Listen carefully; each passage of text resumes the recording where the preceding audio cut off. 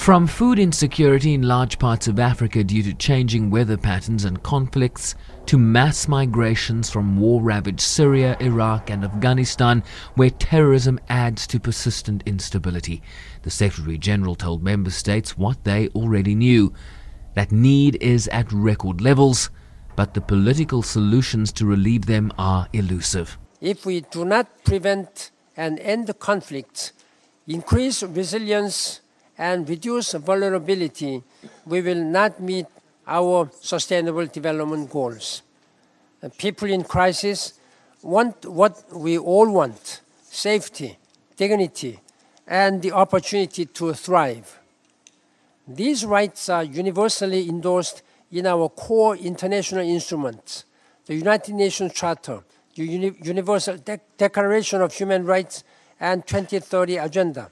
Here, hoping to mobilize the world community to this growing humanitarian imperative, caused also in large part by the profound impacts of climate change. Today's complex challenges cross borders and surpass the capacity of any single country or institution to cope.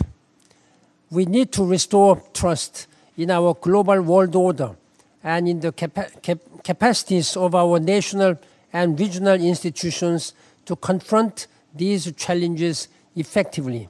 We need to show the millions of people living in conflict with chronic needs and constant fear the solidarity that they deserve and expect.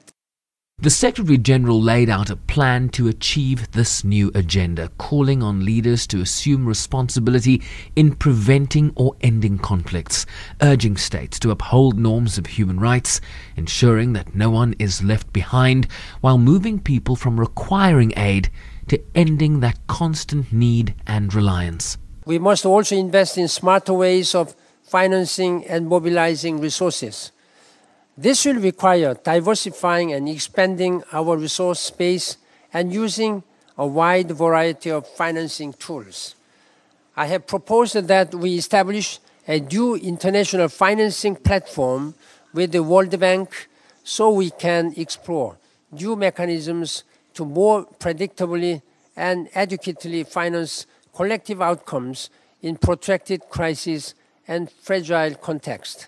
Calling for the World Humanitarian Summit in Turkey later this year to be a turning point where humanity is a driver of global decision-making. I'm Sherwin Bryce-Pease in New York.